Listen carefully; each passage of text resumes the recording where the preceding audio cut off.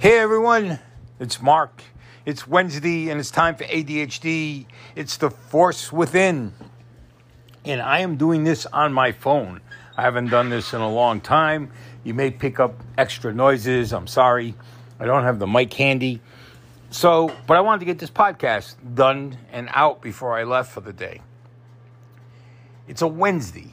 Now, I don't know about you, but no matter which day your Wednesday falls on, it's always been what they call hump day, right? And it's one of those days that I never fully gathered the hump day thing. Like, I understand, okay, you're getting it over and you're getting into the weekend. A lot of times my weekends are crazier than my week, especially now that I'm retired. It seems to be even crazier. And back in the day when I would be working to get to the weekend so I could have a day off, usually a Sunday. I remember that Wednesday, Thursday, and Friday was when my ADHD was rampant. I couldn't get it to slow down. I couldn't get it under control. And a lot of it was about anxiety, about getting to the weekend and getting through projects. So what happens is you start building up this anxiety to get all this stuff done so that you can go into the weekend and be free. And whether it's the weekend traditional, like a Saturday, Sunday, or your weekends are on Thursday, Friday, or Monday, Tuesday, you still have that anxiety get to those days off. And what that does is build up, like I just said, your anxiety. And you're going nuts because you want to finish everything and complete everything, or all of a sudden your ADHD kicks in and it starts you on a new project. And the next thing you know, you're like, what did I do? I'm starting a new project and I'm not ready for that. It happens. It's part of the force that we live with. Now, whether you have ADHD or not, it doesn't matter. Because to be honest with you, everyone in their own way gets anxiety towards the weekend, to finish their work over the next few days so that we can hit the weekend and enjoy the beach or enjoy a cookout, enjoy a party, a wedding, whatever it may be. We just want to get there. It's like going on vacation. It's the same thing. When you're building up to taking a week off or 2 weeks off, what happens? You rush. You want to get everything you possibly can done before you go away.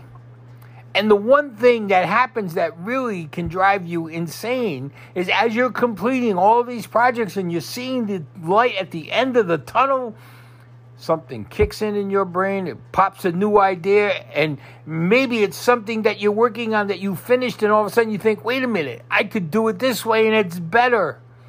You got to start all over again. You don't tell me, you're going to sit there and tell me there's no anxiety in that? Of course there is. But there's a good side to all of this. Think about it. Think long and hard about the good side of this, is that you might come up with something better than what you came up with originally. You might change something that someone else thought of that really bothered you, but you couldn't put your finger on it, and all of a sudden the light shines and you figure it out and you say, we can do it better. And that, my friends, takes away all the anxiety that you built up over the last few days and puts it into perspective. It goes like, it's like the old saying, when I first started as a stockbroker, it was make phone calls. For all the no's you get, when you get your one yes, the first yes you get pays for all your no's. Didn't make any sense to me. And then it happened. I remember making a ton of phone calls. People hanging up, yelling at me, calling me names. And one day I get this guy who said, I'd like to hear what you have to say. And we talked, and he bought, and I felt fantastic. I felt like I was the king of the hill. And I forgot all about the other stuff, and my confidence just built up, and I was able to move on from there. And those didn't bother me anymore. I just knew they were stepping stones to getting a yes. That's how I look at anxiety. It's a stepping stone to getting to what I really need or want out of something. I don't see projects as something that can't be better. I mean, if I come up with something and I do it and I get it out there and it's working, that's great. But a lot of times, most of the time, when something is out being used and I start seeing how it's being used and I see ways I could tweak what I thought was great, I don't ignore it. I jump on it. I tell people, hey, this is what you need to do to change that. I think it'll be better for you. Especially talking like about ADHD, or it might be about diabetes, or it might be about diet. When someone talks to me about how much weight I lost and how I did it, and I tell them the simplicity of it, they don't believe me. And I have to explain to them it's very simple. And I can't take credit for the simplicity because it was a video I watched from a doctor who was a heart doctor who ran the video, and it made all the sense in the world, and I ran with it. And I lost 100 pounds. And I didn't think I was dieting. I hate that 4-letter word, diet. So I just changed the way I ate.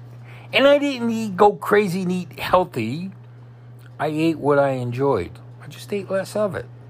The thing is, everything can be tweaked, everything can change, and everything breeds from anxiety. So you can't get mad at anxiety. You can't get mad at your ADHD. You can't get mad at frustration, because all of that feeds into something good at some point. You just have to know when it hits there. And it's something we do every day. You guys have a great Wednesday, great hump day.